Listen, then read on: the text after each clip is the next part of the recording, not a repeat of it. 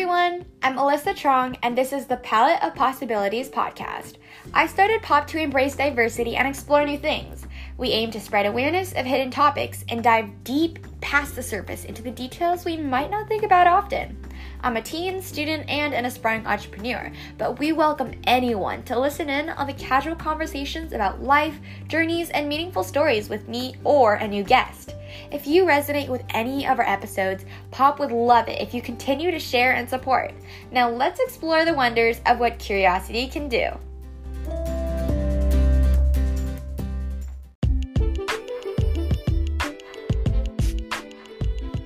So what's today's topic going to be about?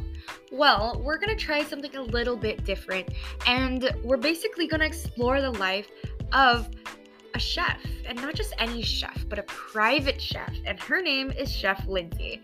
I basically met her through WIT, Whatever It Takes, or WIT, and I'll put that in the description, but I went to one of her classes and she was so inspiring. I've learned a lot from her, and basically she's been in the industry for more than 10 years. She's hardworking, and she goes for the healthy options when she's cooking. And so my favorite dish, pesto pasta, was the first class that I had with her, and she taught us how to make it, but instead of using like basil or pine nuts, which are the usual ingredients in making pesto sauce, she was like, oh, you can substitute walnuts and kale and spinach. And so like just thinking outside of the box was something that she's always amazing at. And so I always just love hanging out with her. She's so energetic, and I'm so glad that she could join us today. But yeah, so when I was younger, I was always interested in so many different possibilities of what I could be in the future. And I went from wanting to be a singer to a teacher and eventually a chef. So when I met Chef Lindsay, it made me so excited just to learn from her and ask about everything going on and what her life is like. And so in today's episode, we're going to ask about just like what goes on. So from the obstacles that she faces to just advice for people who want to go into the food industry. There's just so much to learn, and she has a lot to share. So besides that, we do have a little favorite quote that she has that I'll include in the description that you can check out, as well as just more advice for everyone.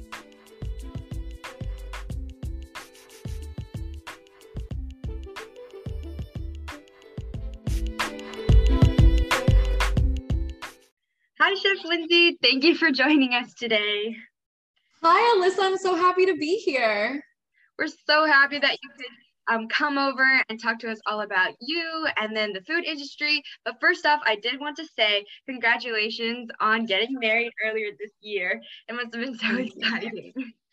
Thank you. I really appreciate it. It was a lot of fun. And there was actually, we can talk about later, like some food elements I added to my wedding that you might find really interesting. Of course, I'd love to talk about that. Okay, so get ready for a lot of questions coming because I'm so curious, and I bet a bunch of people are curious about what you do and who you are. But before that, we're going to just get into some icebreaker questions not related to anything. So first off, do you prefer writing in pen or pencil? That is a good question. I mean, is typing an option? Because I don't think you want to see my handwriting.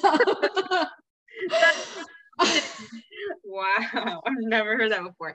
Do you type really fast, like certain words per minute? I don't know how many words per minute, but I do type pretty fast. I would say a lot of the menus and things that I do are typed up, but I do have to write. It's just like, if I was to give you the notebooks that I use for work with recipes, you would be very confused because it might look like scribble. My handwriting is somewhere between like, it's kind of cursive, but kind of not. So no worries. It can be a little hard to read. Mine too. The way that everything is fast paced, you for sure have to write as fast as you can, and might not turn out all the best ways, but it's okay. Yeah, right. Okay, next question is, what's the first song you'd sing karaoke to with a group of friends? Good question. You know what? My husband's in the background actually watching TV. Greg, what do you think would be a good karaoke song with a bunch of friends? Alicia Keys. Alicia Keys. You think I would do No One? Or no, I'd probably do If I Ain't Got You by Alicia Keys. That's usually like my go-to karaoke song. Yeah, I love like the beats behind it. It's so fun to sing. Yeah, it's a good karaoke song. I mean, if I was with my friend Susan, she would say that song by Michelle Branch. She's usually our go-to, the one that's like, I wanted to be like you. I forgot how. Do you know the name of that song? No. But you know, it just made, you know, I just felt really old because I realized Michelle Branch is like not even your time, right? Well, at least I know Alicia Keys. It's okay. Alicia Keys, she's classic. She's always, you know, everyone's always gonna love her. Okay, next question. If you had a home makeover, like a hair makeover right now, what look would you go for? I guess I would like try to cover up my massive forehead. So like whatever I could do with that. I would trust the hairdresser of probably any of the Kardashians because she's been able to do wonders. So, you know, whatever she does to them, she wants to do that to my hair. I'd love that. Nice. And then here's a fun question. Would you be a witch or fairy? And whatever you choose, what would your specialty or like your main power be? That's a good question. So there's a part of me that wants to say fairy, but I feel like witches are really misunderstood. And if I was like Sabrina the Teenage Witch, I would totally go for that, right? She has a lot of different cool powers. I would say the power that I'd want the most. Okay, you know what? There was like an episode of Sabrina the Teenage Witch where she was like able to make like any food she wanted just come out of thin air. I was so excited about that episode when I was younger. I was like, if I could do that, I could like end world hunger and I could have like any meal in front of me at any moment, you know, I thought that'd be pretty cool. Wow. Now that I think about it, I feel like witches have much more, like have more abilities than fairies do because fairies are a little more specialized. I might be a fairy because I like flying. You can fly as a witch too, right? You just gotta get a broom. That's true. Maybe I'll have to rethink my choices. Okay, fairy's a good choice too. Now, here's like a really interesting question that my friend asked me the other day. So if all the grass in the world could be replaced with anything, what would it be? Or what would you choose? Oh, wow. All of the grass. I guess. Man, I don't know if I have a good answer to that, right? You know what? Actually, I know I keep tying things back to food, but I would say like something I've always thought about is that like a lot of the greenery that we put around, right, is inedible, right? We have so much opportunity to put edible plants around. So like that space that we're using for grass, if we could use like wheatgrass or something that can be eaten, something that can be used for nourishment. Like grass is usually all aesthetic, while if we could replace that land that we use for just aesthetic things with things that we can eat, it would also help the world, I think, for the greater good. You know what I mean? Yeah. Your answers are so thoughtful. My friend just answered he answered water that doesn't, or ice that doesn't melt so that you can walk on water. It's a little of a strange answer, but something soft but then you could go ice skating all the time and that would be really fun, right? That's true. And I guess when it melts, you can drink it too. There you go. And you know, we need more drinkable water too. So okay, now getting into the topic all about food. First off, we're going into even though I somehow found a way to talk about food, even though you were just asking. So now the first question is like, when did you start cooking? And this could be like when you were a kid, not professionally. So it's actually really funny how I got into cooking because when I went to culinary school, a lot of the kids were like, oh my gosh, ever since I was younger, I wanted to be a chef. I was making these elaborate meals. For me, I started off maybe around like 7, 8 years old. And I would just make simple things like deviled eggs. Like, and my mom, she loved to cook, but she would cook like your just typical stuff. Like it was like chicken, rice, a vegetable most nights. So if I was to make anything different, it was like a really big deal for my family. So like if I made deviled eggs or cookies or something really simple for my family, they would get really, really excited about it. And I loved that. So eventually, as I got older, like that is what ended up like pushing me in the direction of becoming a chef, because I really loved how excited they would get about getting these different foods. Yeah. It really balances out the complexity of the normal dishes. And I also remember when I was the younger kid, like every time I cooked something, whether it be like coconut macaroons or like this eggplant dish, all my my family members would hype me up and get me excited too. And they'll be like, I mean, your stuff has been great though. Like I see the stuff you post online. I'm like, oh my gosh, like if I was cooking that at 16, oh my goodness. We all start at different times. I remember around the same age as you though, when I was 8, I started cooking, or not even really cooking. The first thing I started making was smoothies. That's how I started. And that's really healthy. That's a good simple thing to like transition into cooking with. Yeah, I think so too. Okay. So now, just for like anyone who's watching or listening, just to get an idea of like the lineup. So you go from a line cook all the way to a certain kind of chef. Like Chef Lindsay, could you tell us like what's the order of how you build up? Oh, that's a really good question. So for a lot of people, how it typically works, I would say the majority, not everybody, the majority is it's that you go to culinary school, you get a form of culinary arts degree. You can do 6 months, you can do 4 years. Like there's so many different programs. And then you start off typically in garde manger or a line cook position. A lot of the times they'll start you off in garde manger, which is like cold appetizers. Honestly, just appetizers in general. Like when you go to a restaurant, like your starting course, your first course, and then they'll transition you to line cook. And then from there, there's potential to be sous chef. I think there's also somewhere in between, there's like lead line cook. So it's like, I think some restaurants that will go like garde manger, line cook, lead line cook, and then potentially sous chef, and then like way in the future, head chef. So that's a lot of the time how it goes. However, I have seen a lot of people who do not have a culinary arts degree who actually start off in garde manger or training like prep chef. Prep chef is actually what some people start off as. That's another one I forgot to mention. And then from there, as seeing how the restaurant runs, they go prep chef, garde manger, line cook, sous chef, and then potentially head chef in the future. Yeah, so there's like a lot of work that goes into it to get to that next level, which we'll be talking about very soon.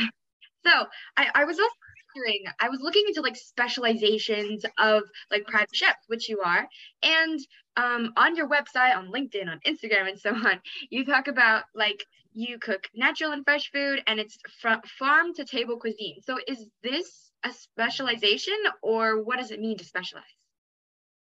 That is, specialization, it's hard to say because especially as a private chef, I might have my specialty be farm to table cuisine or like vegetarian or, a lot of different other types of cuisine. But then I will work for a client who has a certain type of food preference, and I will kind of have to adapt to that and kind of redo what my specialty is.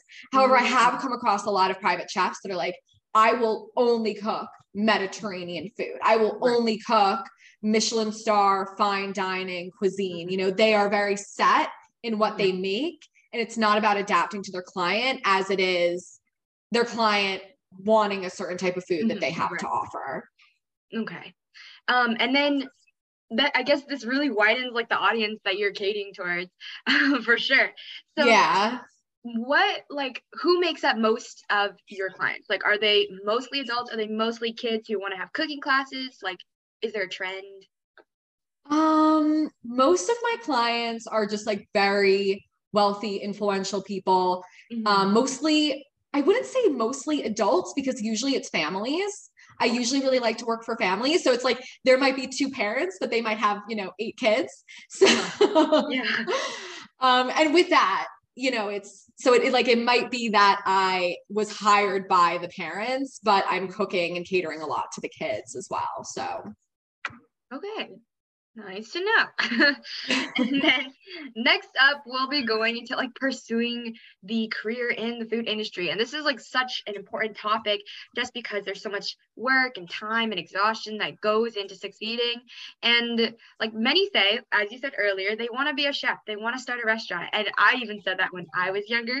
So there's so much more to it, and that's what we're learning today. So, like, tell us about your story. Like, how did you personally work yourself up to where you are right now?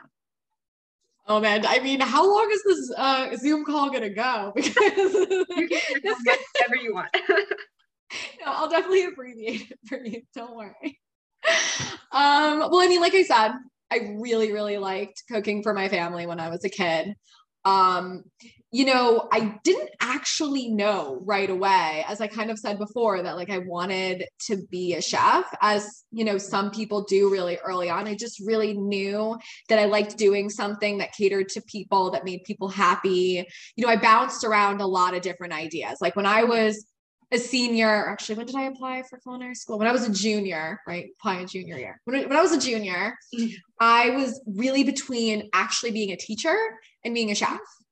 Actually, it's really funny, right? Because I teach cooking classes as well. So I got like a little bit of best of both worlds.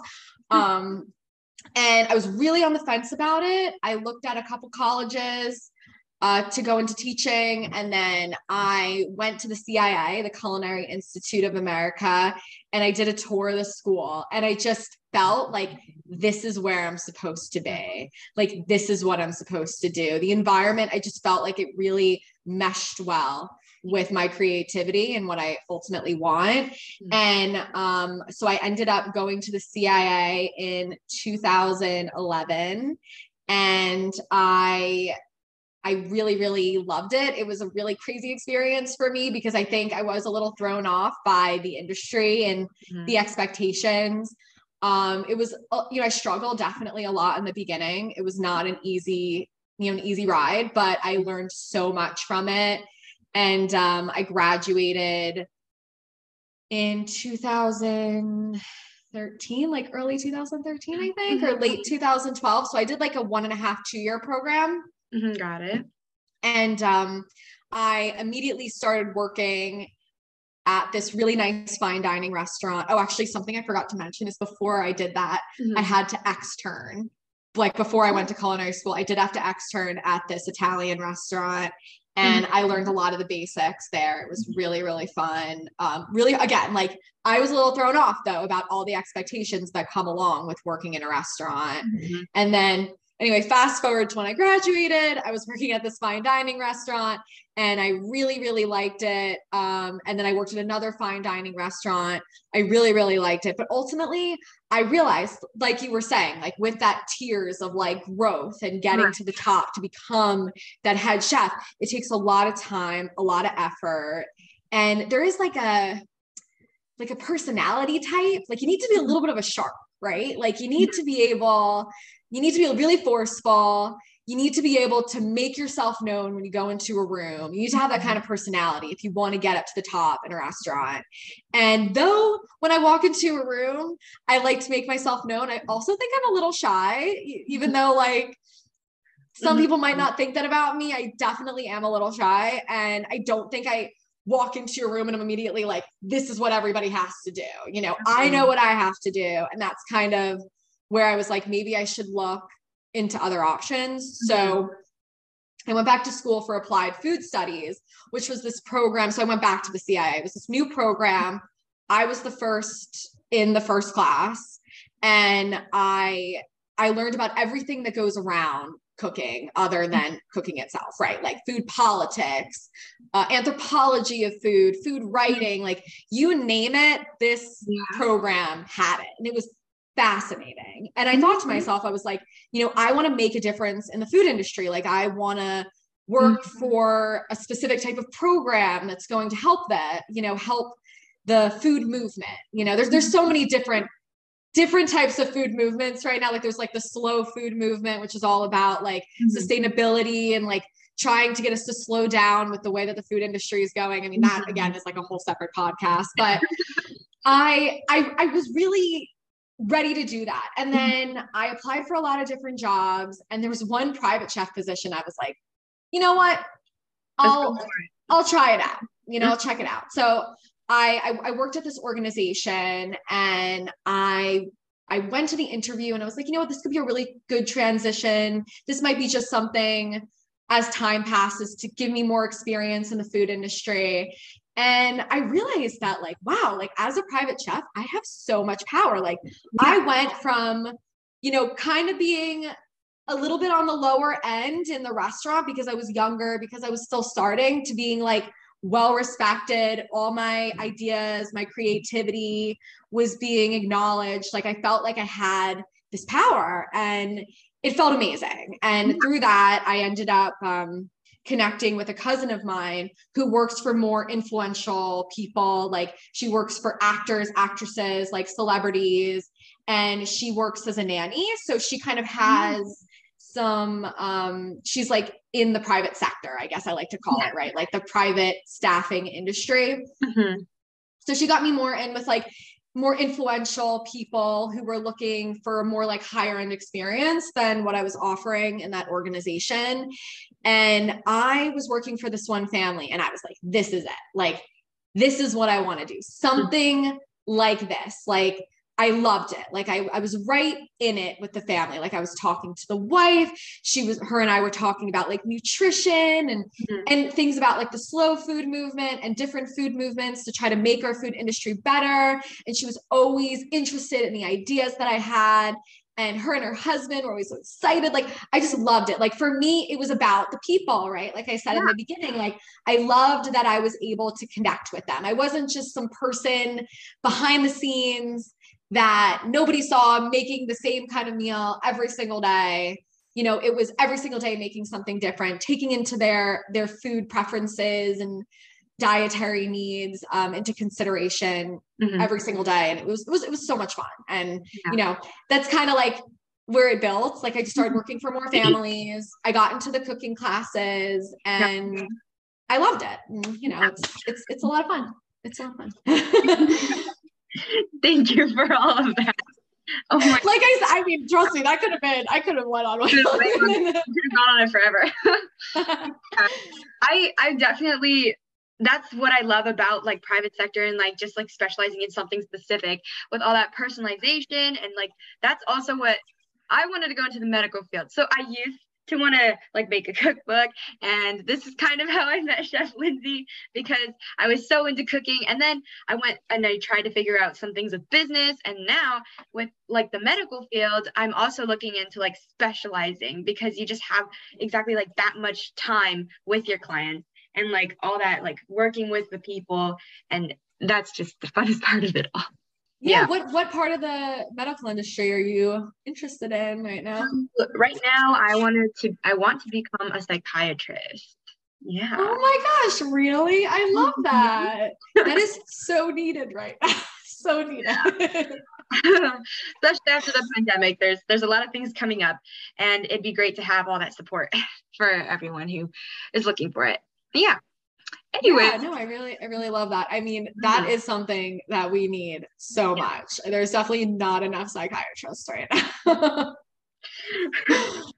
Okay, now going back to like your journey. Okay, so how did you like when you were figuring out that you did want to pursue becoming a head chef? Like, what were the reactions from your family members and your friends? Like, were they very supportive? Were they kind of like skeptical?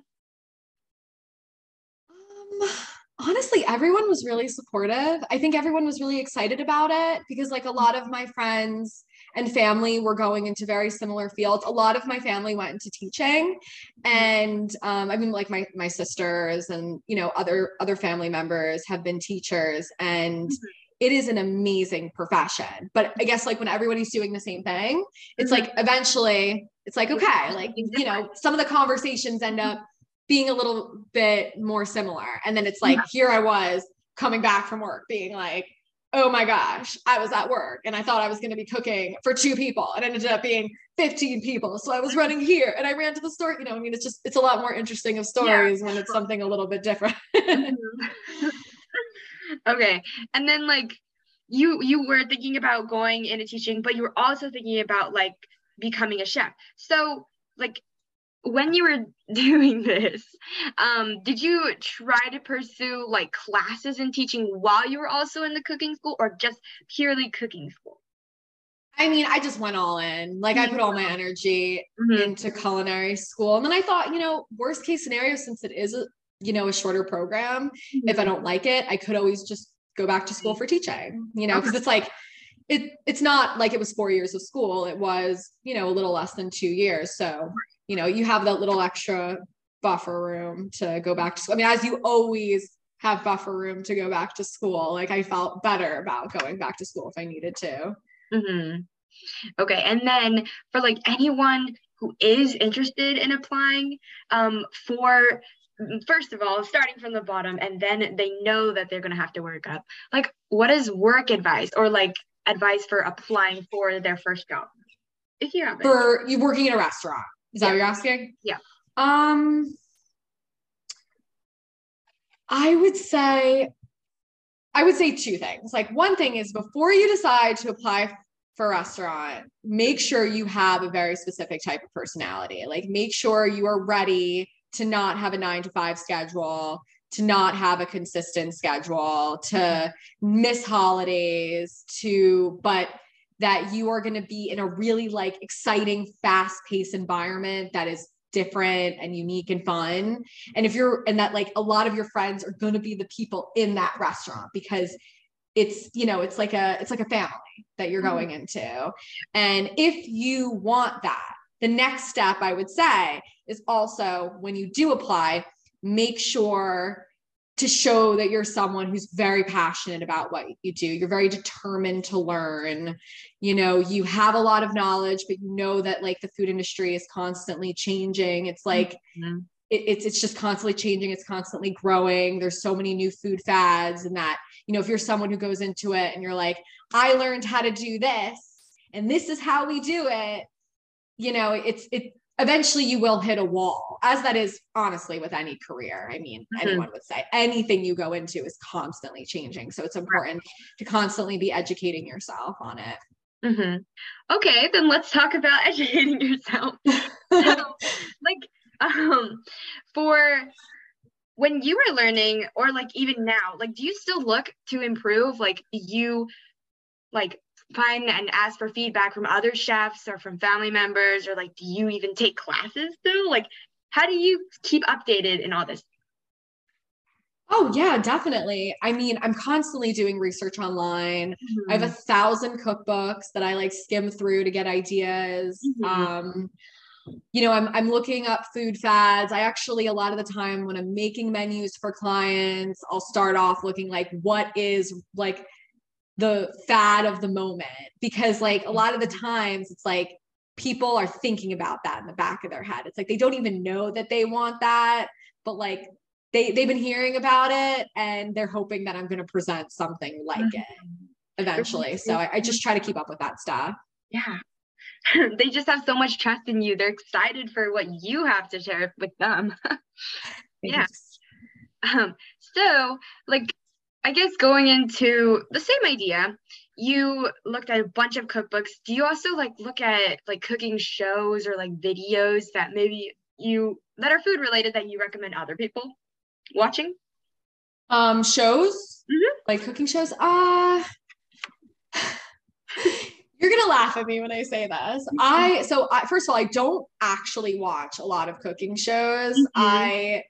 There's some that I've really enjoyed. I actually really liked Chopped for a while, but eventually it's like I'm around that stuff all day long. Sometimes I think it stresses me out to watch Chopped, because I'm like, she should have used that spice, you know?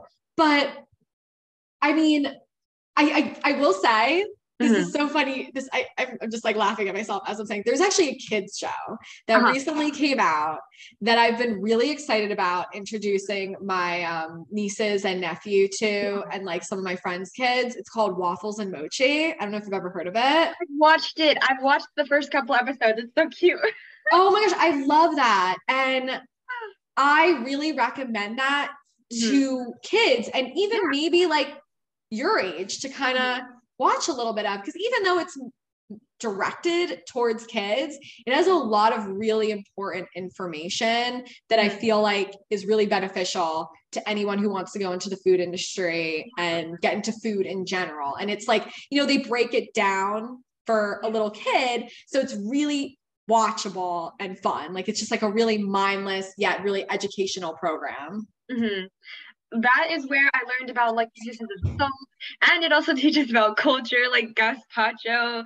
So that was really it's so cute. I love it. Okay.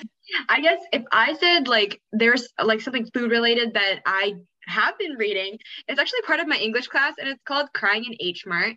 And like it talks about, so the author is Michelle Zauner, and she talks about food being like an emotional experience, and like it's like a part of finding yourself, or like your home, identifying and like claiming your culture. So like for you, like, do you eat emotionally, or is it like what?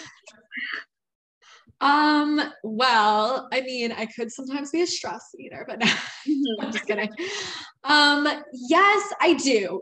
That 100%. I agree with that so much. I think food has a lot to do with your connection with your culture, with your family. Like, that is an amazing point. And that's a lot of the reason that I went into the food industry. I think it's a really good way to, I mean, I guess, to tap into your emotions, to connect with other people. Actually, on a side note, something I ask people sometimes, like at work or even sometimes at a party, it's like a really fun question that I have for you is, what is something really weird that you like to eat, or that other people might think it's weird, or somebody might think it's kind of weird, but you really enjoy eating, and then why? And the reason I ask that is because for me, I've realized that emotional eating has a lot to do with ties with family, and again, with your culture. And sometimes it's not always something, you know, that you would think, you know, it's not always like the roast that your grandma would make, or the pancakes that your mom might have made. Like, sometimes it's something really funky. And for me, even with all my years in the food industry, my mom, when I would come home from school and I was really hungry and she was working, she would cook some pasta that she would sometimes overcook a little bit, and she would mix it with just some tuna fish and mayo. And I actually, to this day, love it. Still enjoy that, because every time I eat it, it makes me think of like when I was a kid, and, you know, seeing my mom and all that, those feelings of being home from school. And it's like, I get that feeling. And so now I want to ask you, is there something that you can think of like that? I guess 3 things. Okay. Thing, I learned to cook like goldfish turkey meatballs, and some people that's interesting because we don't like mix a bunch of random cracker snacks into whatever like meatballs or burgers we're making. And so the last time I cooked that was actually like last week for my dad. But before that, I love, that's a perfect example. That is actually like an absolute perfect example. I love that. And then like something else was other people sometimes find it strange, but I have steamed broccoli, and then my family, we dip it into mayonnaise. And a lot of people, like when I tell my friends, they're like, isn't it supposed to be ranch? Why is it mayo? So I guess it just like passed down my family. So my grandma taught my mom to eat it like that, and that's naturally how I grew up. And so I don't eat steamed broccoli without mayo. I love that. No, I really, you know what, actually with that, even though I, you know, have learned how to make different sauces, I still find it to be really nice to just like, if I have a piece of like chicken, like even just like some poached or roasted chicken, to sometimes dip it into a little bit of mayonnaise. Like I do find it comforting. I mean, now I'll spice it up, I'll put it in an aioli, but let's be honest, aioli is just basically like mayo with glitter on it. I realized I haven't eaten aioli in so long. The last time I ate it was with artichoke, and that was like the last family gathering, which is long before the pandemic. But I know it's been rough. Okay, so now we're getting into like the job, like everything that you're doing right now. First of all, like what's the work schedule look like? Because earlier you mentioned you got to be ready to get out of your comfort zone and expect that it's not going to be from 9 to 5. So, yeah. So a lot of the jobs that I work, I would say it's really dependent on the client. A lot of the time, again, like every week can look different.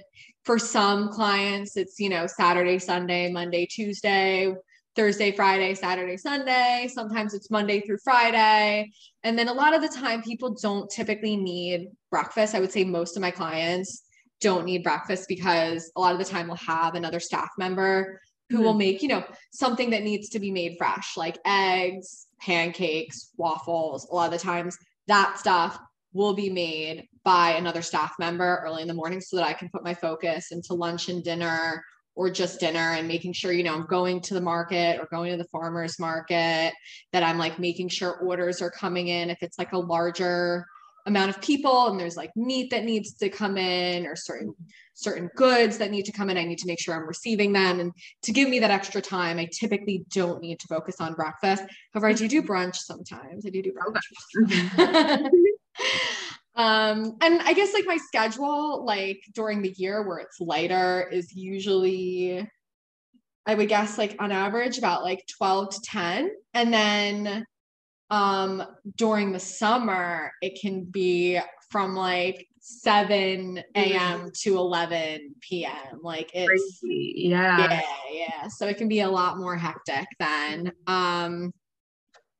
But yeah, I mean, it really depends. And then with holidays, again, it really depends on the client. Like I've done holiday dinners. And then I've had certain clients where they've been like, no, it's okay. Like we have it covered.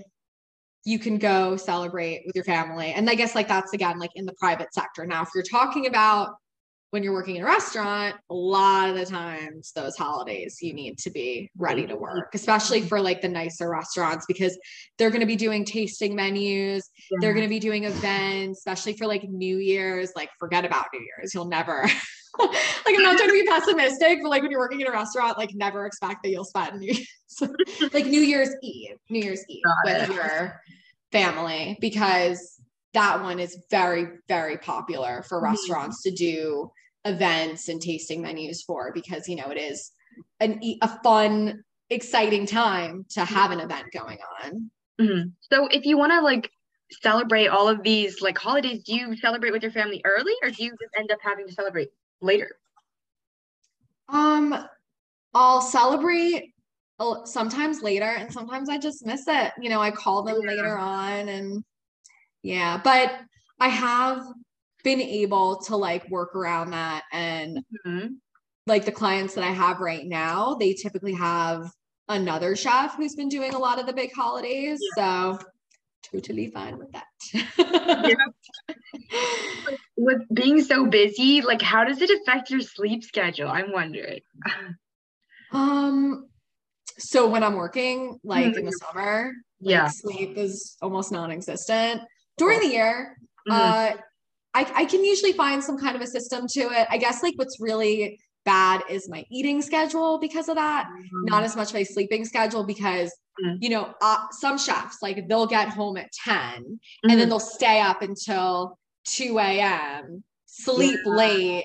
And then, and then their day goes on. They're kind of a little bit more of like night owls. I did that years ago, and that worked horribly for me.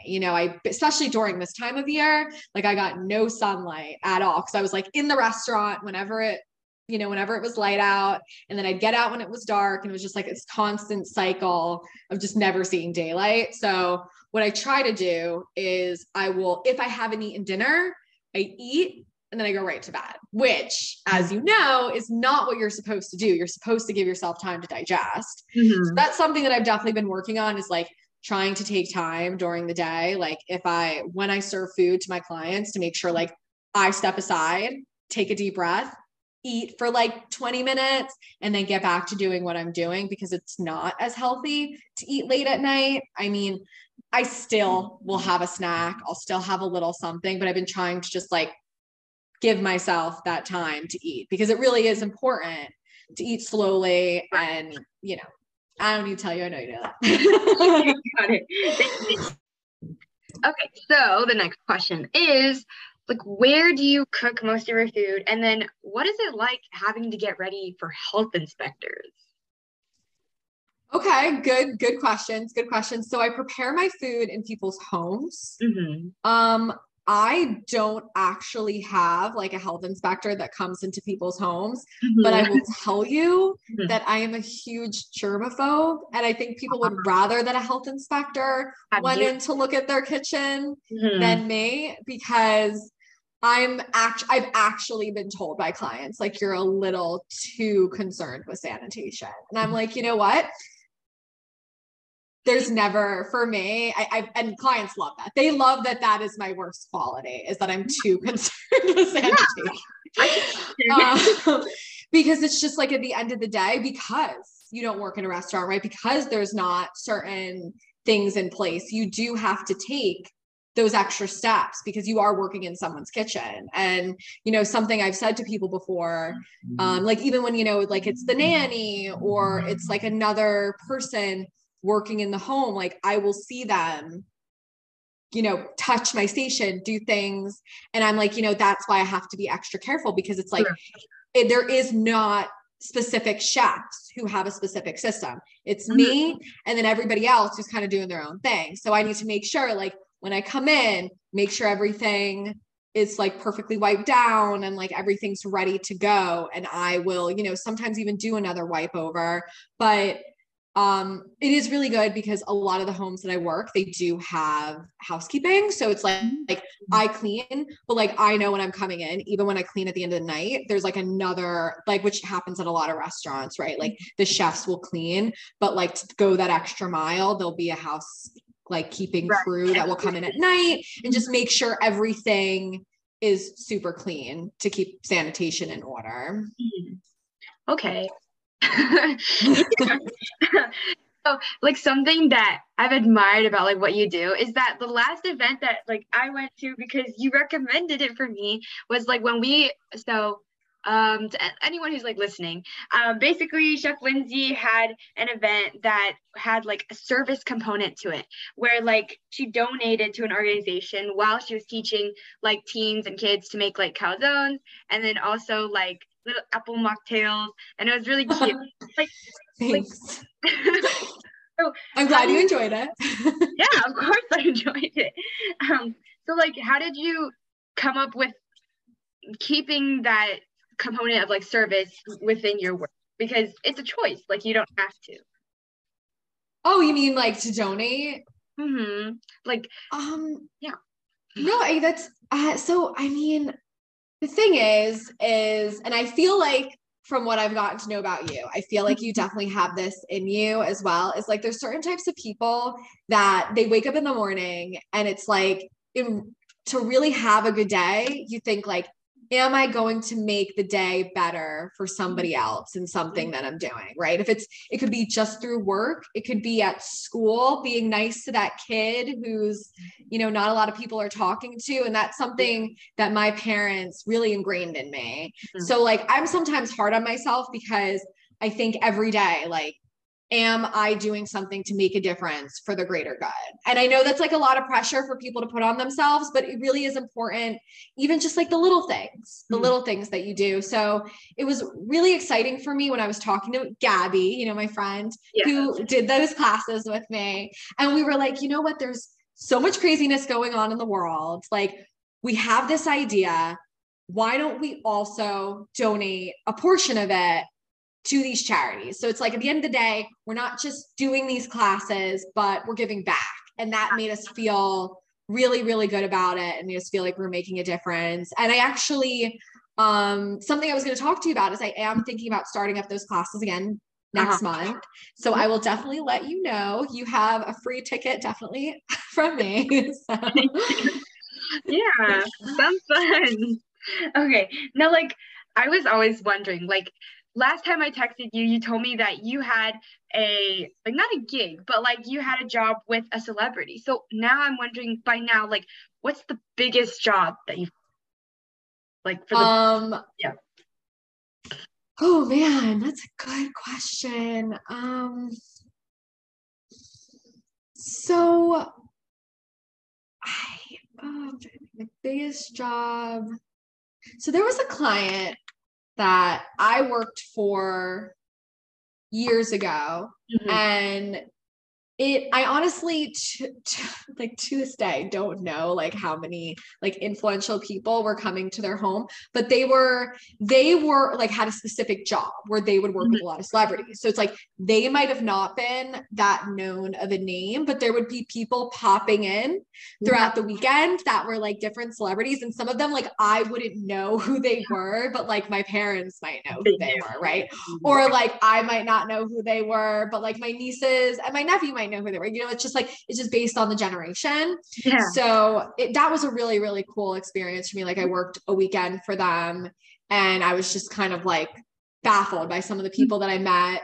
I wouldn't say that's like the event that I'm like the proudest of, as it was like the event that I thought was probably like the coolest. But there was this program, I'm trying to think of how to describe it, years ago. I would say this is to date one of my favorite things that I ever did. It was for one of the first families that I was ever serious with, like private chefing. They were part of this program called Indivisible.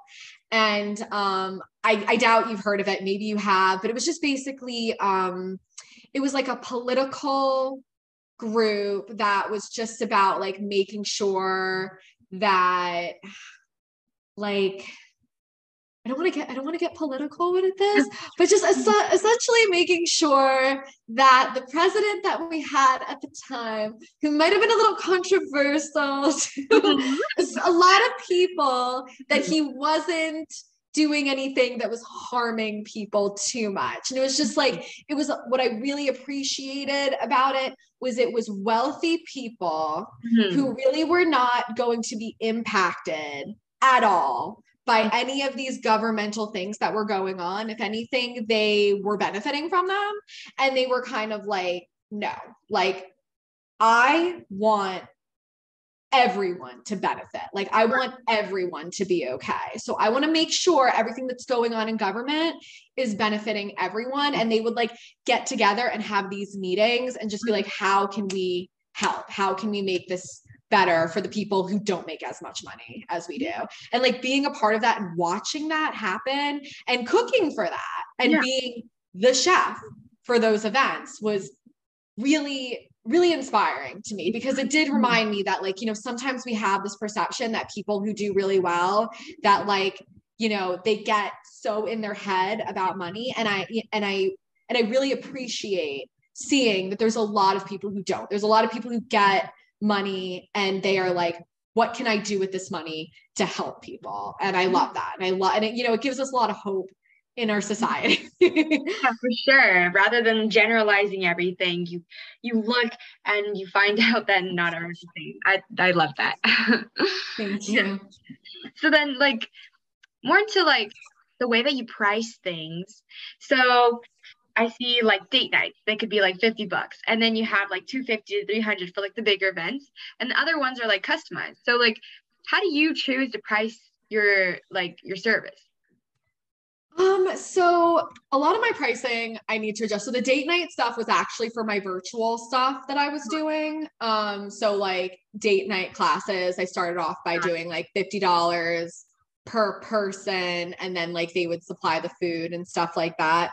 My prices have definitely, I've been adjusting them a lot. I would say what I've learned as a private chef, like, and this is going out for anyone who wants to be a private chef, if you want to put yourself in a better spot, instead of giving yourself an hourly rate, I think it's better to be like, this is my rate for the day. I might be here for 3 hours. I might be here for 10 hours, but I'm going to make sure that you get what you need. And by doing that, you take off that pressure on yourself and on your client to be like, okay, every hour that goes by, I could be spending more money. And then you think as a chef, like, I know I can get this done in 5 hours, but now if I get this done in 5 hours instead of 10 hours, I'm going to be making a lot less money. And you don't want someone to think that you would do that you would ever work longer when you could get something done in a shorter amount of time. So I've realized in order to make sure that everything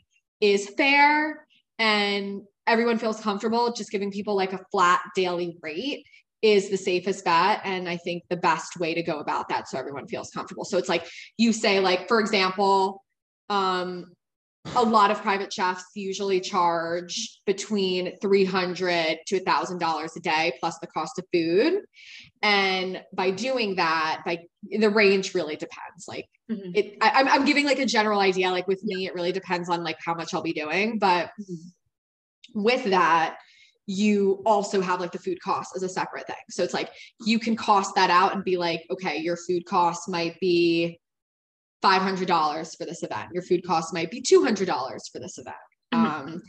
And then you could total that and be like, okay, so today my daily services are going to be this amount of money. That's a really good way to do things.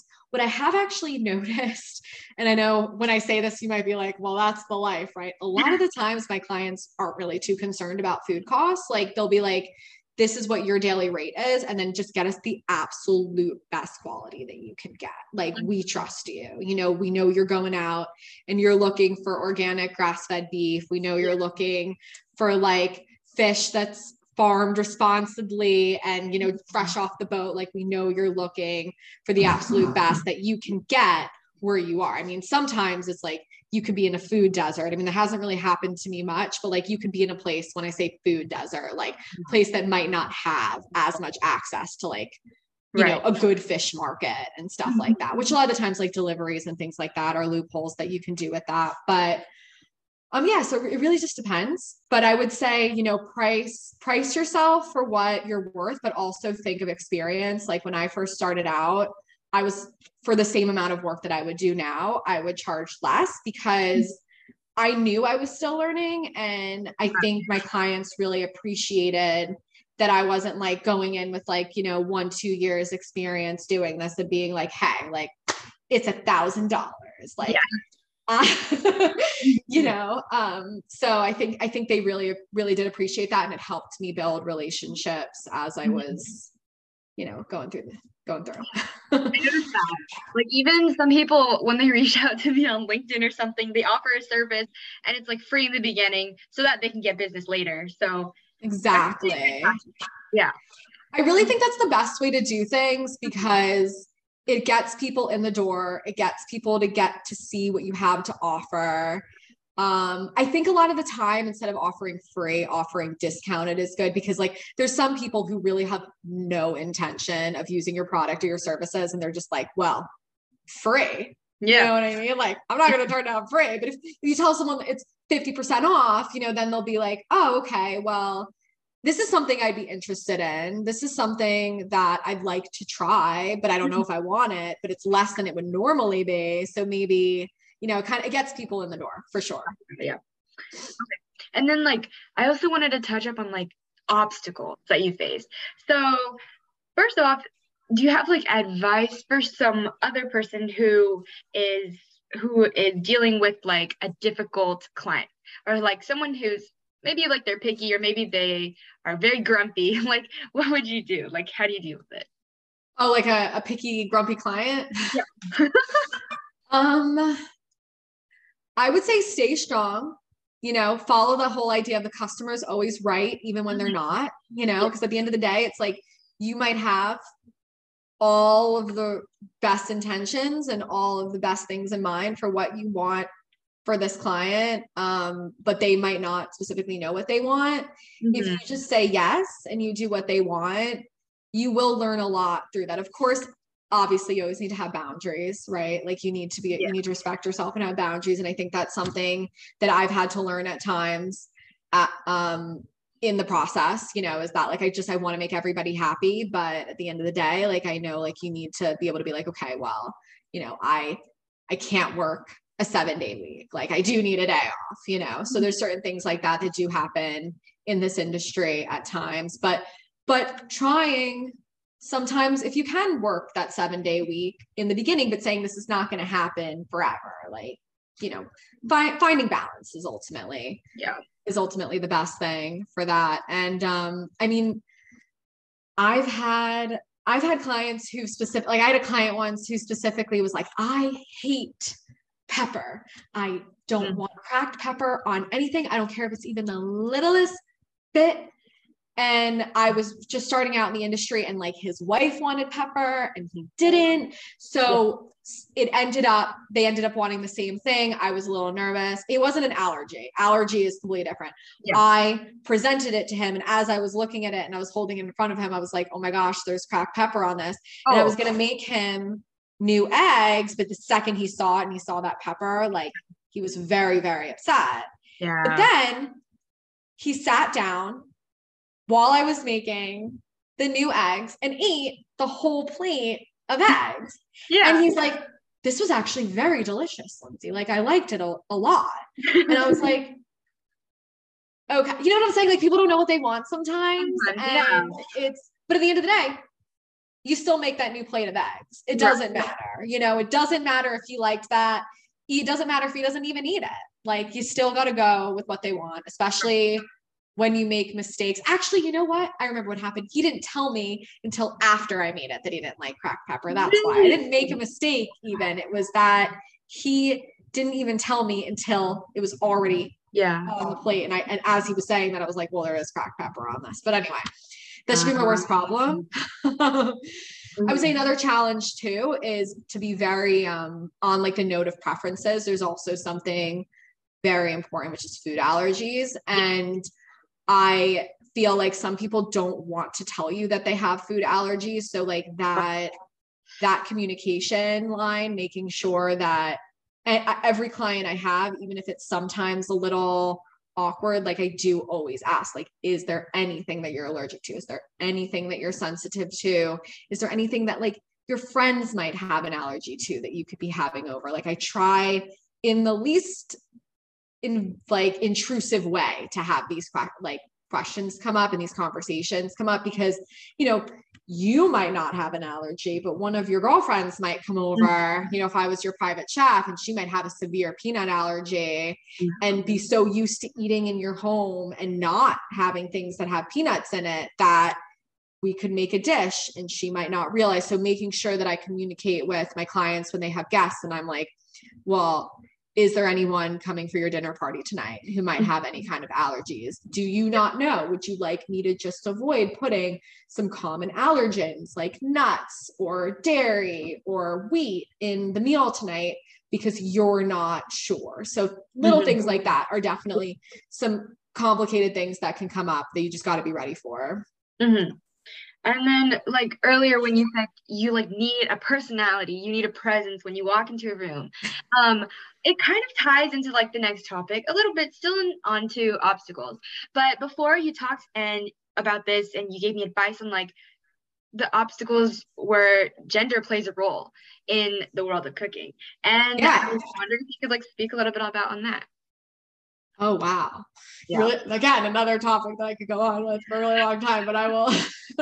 I mean, I am 5'0" nothing, you know, and I'm like this little tiny once blonde girl. I dyed my hair, you know, walking into a restaurant with men who were 5'10" to 6'5", looking down on me was definitely really intimidating for me. And I did have to make sure to have a presence there in order to make my name known, in order to, you know, be able to do more things in the kitchen. And it wasn't easy. Like, you know, there was definitely some sexism. There was definitely some things that were just assumed that I couldn't do because I was younger, because I was smaller, because I was a girl, you know, and there are there are chefs that are the same height as me that look a lot like me, who I have seen run into the kitchen, and they are sharks. Like, I am so envious of them sometimes. Like, they go in there and they're like, no, you're not doing that right. Like, no, I'm doing this. I'm cooking that. You over there, move. I'm making this. Like, they are intense and they have that personality. While I'm more like, okay, let me help guide your hand there. Oh, really, really great effort. Love that. Love that for you. But you know what? We're going to make it this way. Yeah. And though I can lead a kitchen potentially like that, I can't work my way up in a kitchen, honestly, like that. At least your average restaurant. Like, I don't think you can do that. Yeah. It just doesn't work.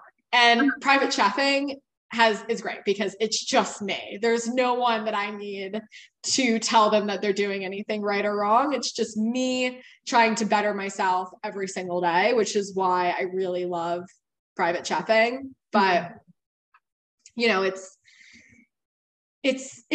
can be hard too. Like, even applying for certain private chef jobs, you know, I think sometimes they might be looking for a man, sometimes they might be looking for a woman. I will say though, because I do like to work for families, I have had clients be like, we only want to hire a female chef. So we are really glad that you are female. Like, we're going to be honest with you. Like, that is another advantage on top of your resume for you applying for this job. However, there are some jobs where they want, you know, some guy who's been working in the industry for like 20 years, worked at 4 Michelin star restaurants, you know, can cook with his eyes closed, standing on one leg. And it really just depends. All right. Yeah. But thankfully they give those options, and you're here. So the next topic of this episode is like, we just want to learn a little bit more about you. So, like, how did you meet WIT? Because that's where I met you. WIT is Whatever It Takes, and it's like a program that basically inspires and encourages like teen and tween entrepreneurship, for anyone who didn't know. So, like, how did you meet them and connect with them?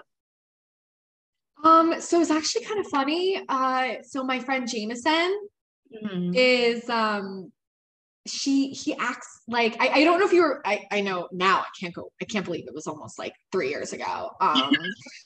When on the first time that I ever did a cooking class with you guys at WIT, the leader of WIT was talking about how she met the guy who introduced me to her, which was really funny. I think they just met at like a bar, and they were like, and they were talking about like the food industry. He's a chef that I've, you know, met in culinary school, really great guy. And they just like striked up a conversation, and he was like, oh, like my friend Lindsay, like she loves to do cooking classes. Like, she'd be a really good person to do this. And that's kind of how I got into WIT. And it was really fun. And I'm really glad I got to meet you. Yeah, I was excited because that was that one class that you taught us how to make pesto pasta. Pesto pasta is one of the first like pesto like sauces that I've ever made on my own, and like that my parents like give me control in the kitchen. Like, I'm the one who makes the sauce, and then they're the ones that are like, oh, so what's next? So that made me so excited that you were teaching us how to make that. And then you also like put a spin on it, like you added walnuts, and you also added like spinach or like other substitutes, and I thought that was really cool. Thank you. Yeah, no, and I remember like you really seemed to have a lot of food knowledge, and you really stood out a lot during that class. I was like, wow, like maybe I should have her teach a little bit. Like, honestly, you have a lot of food knowledge. You really do. Yeah, I definitely got it from my mom. She's always encouraging me. That's great. No, that's really nice. And then like something that I was really curious about, like you have such a good mix of like content on your Instagram. So like, do you hire someone, like is there a secret behind it, or are you the one that posts everything, like nieces, nephews, random like videos of funny videos, or like just the dishes that you make that are in the process? Like, how does that all come together? Wow, I have to tell you, I really appreciate you saying that because I feel like my Instagram's a little all over the place. I have tried really hard to come up with some kind of funky theme that might not even be a theme. You know what I mean? It's just like it started off with when I first got Instagram more than 10 years ago, it was, some things at culinary school, a cake here and there, whatever. And then like as I saw that it was a good advertising platform, I started to post like certain dishes that I've made, some photos of me cooking this, that. But at the end of the day, like I wanted to make a separate account with my life, but I realized I was like, cooking is such a big part of my life. Like I don't want to separate it.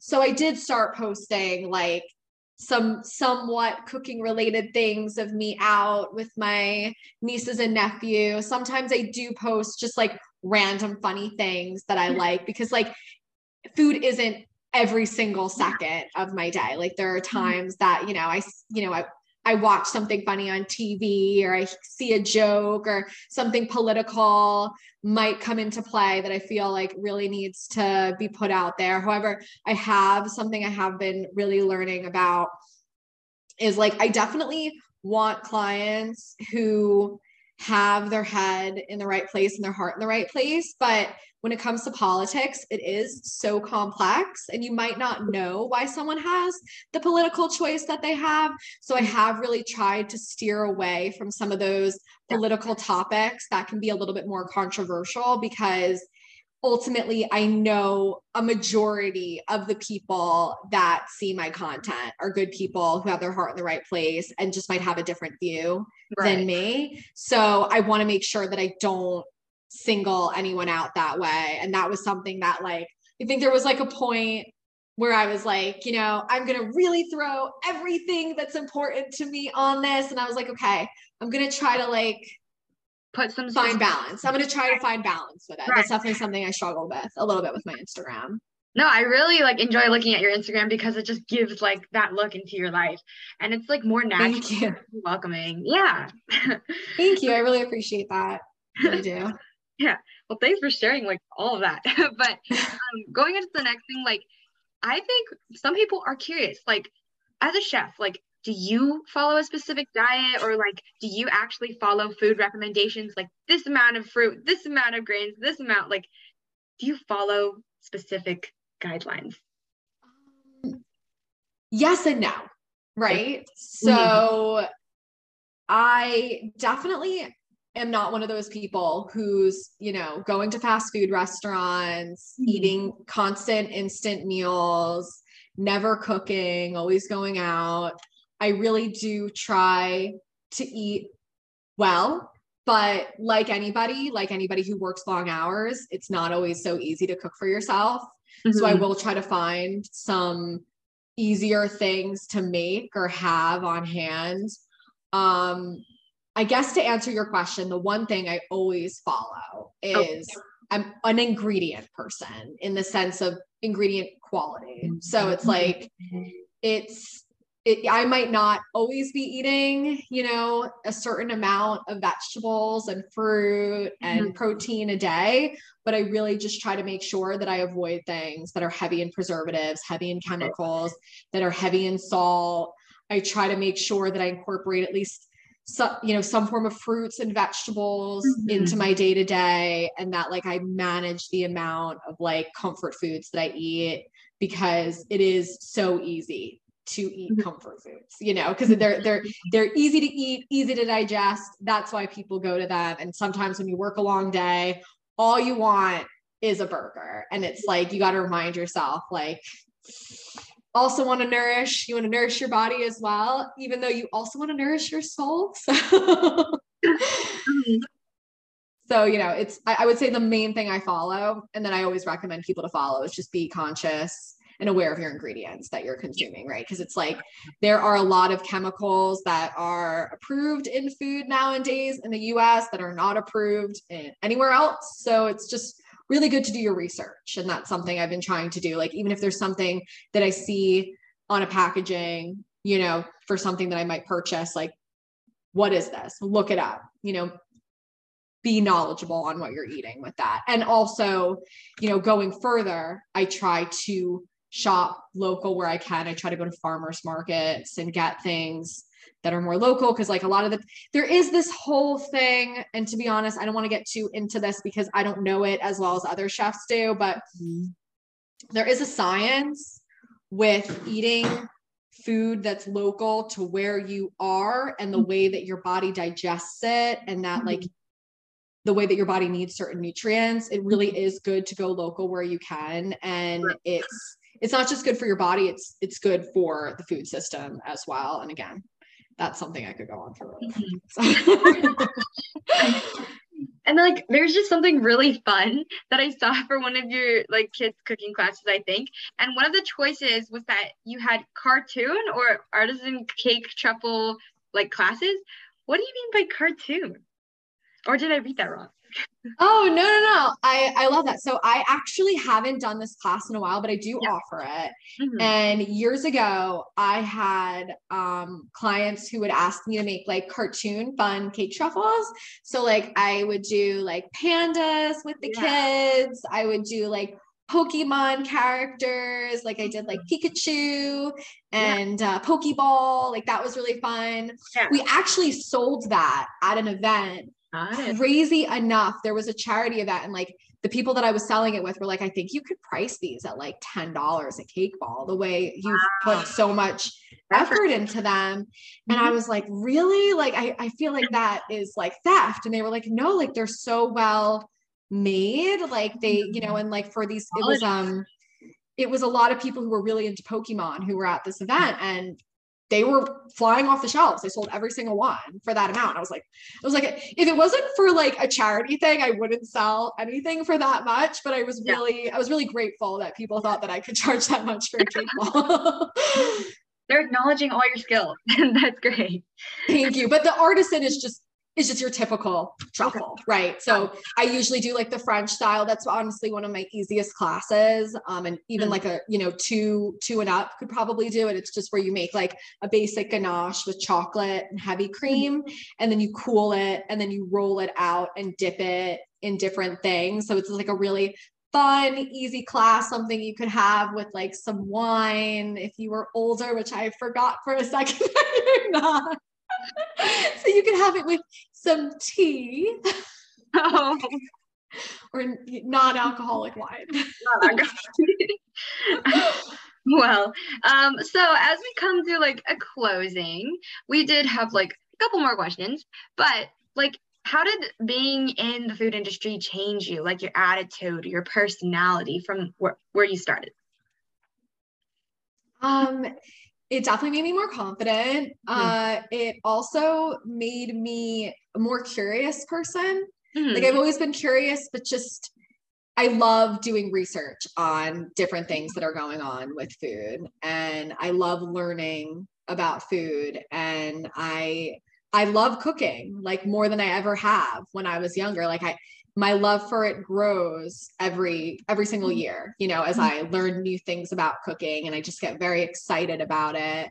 But I guess like the biggest change in me as a person is that I feel like I'm more goal oriented. Like I have something that I specifically want to do, and I just, you know, I want to get this done. You know, there might be certain obstacles that I come across, but like I have a certain goal in mind. I feel like when I was younger, when I was your age, before I went to culinary school, like I am so impressed by you. You know, I had all these ideas, but I never really went for them. Like it wasn't until I got to culinary school that I'd have a fun idea, right? Like doing cooking classes or making Pokemon cake balls and things like that, and just making it happen. You know, a lot of the times it would be ideas on paper and I'd be too afraid to start.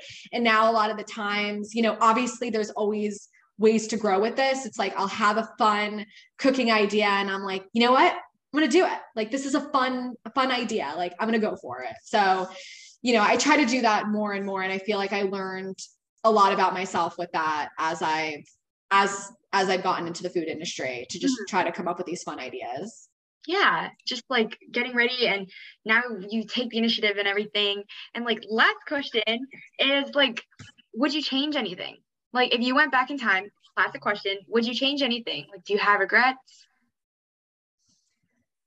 I mean, my short answer is no, but because, ultimately you have to go through every single thing that you go through in life to be where you are. Yeah. But of course, there's a part of me that wishes that when I was your age, I was more goal oriented, right? That I wasn't having all these ideas and not following through with them. Because then there's a part of me that's like, I could be a lot, you might think I'm really ahead where I am, but I could even be more ahead, like more of my goals could have been met if I started as young as you, so that's something. So I definitely admire that in you a lot. And I think you're going to do great things. And I guess like, if I was to change something, it would be that, but ultimately end of the day, like I needed to learn that all of those things that have come across from me not being like that to be where I am. So. Yeah, for sure. I would also say I probably wouldn't change anything either because, like you said, everything that has gone on has helped you become you. But thank you for joining us today. We had such a great talk, and all your time, your energy, everything is appreciated by all the watchers, all the listeners, everyone who's here. So thank you, and hope everything else goes well, success in the future, and so on. Thank you. Thank you so much. Bye. Bye.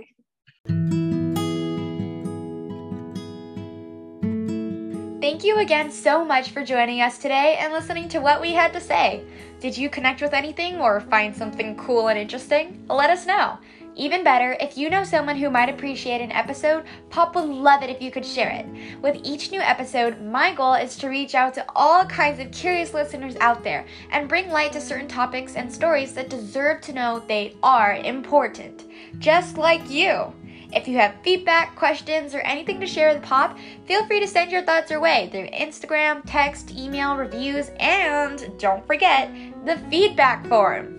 Everything counts and is deeply appreciated as Pop grows to its fullest potential. Stay curious!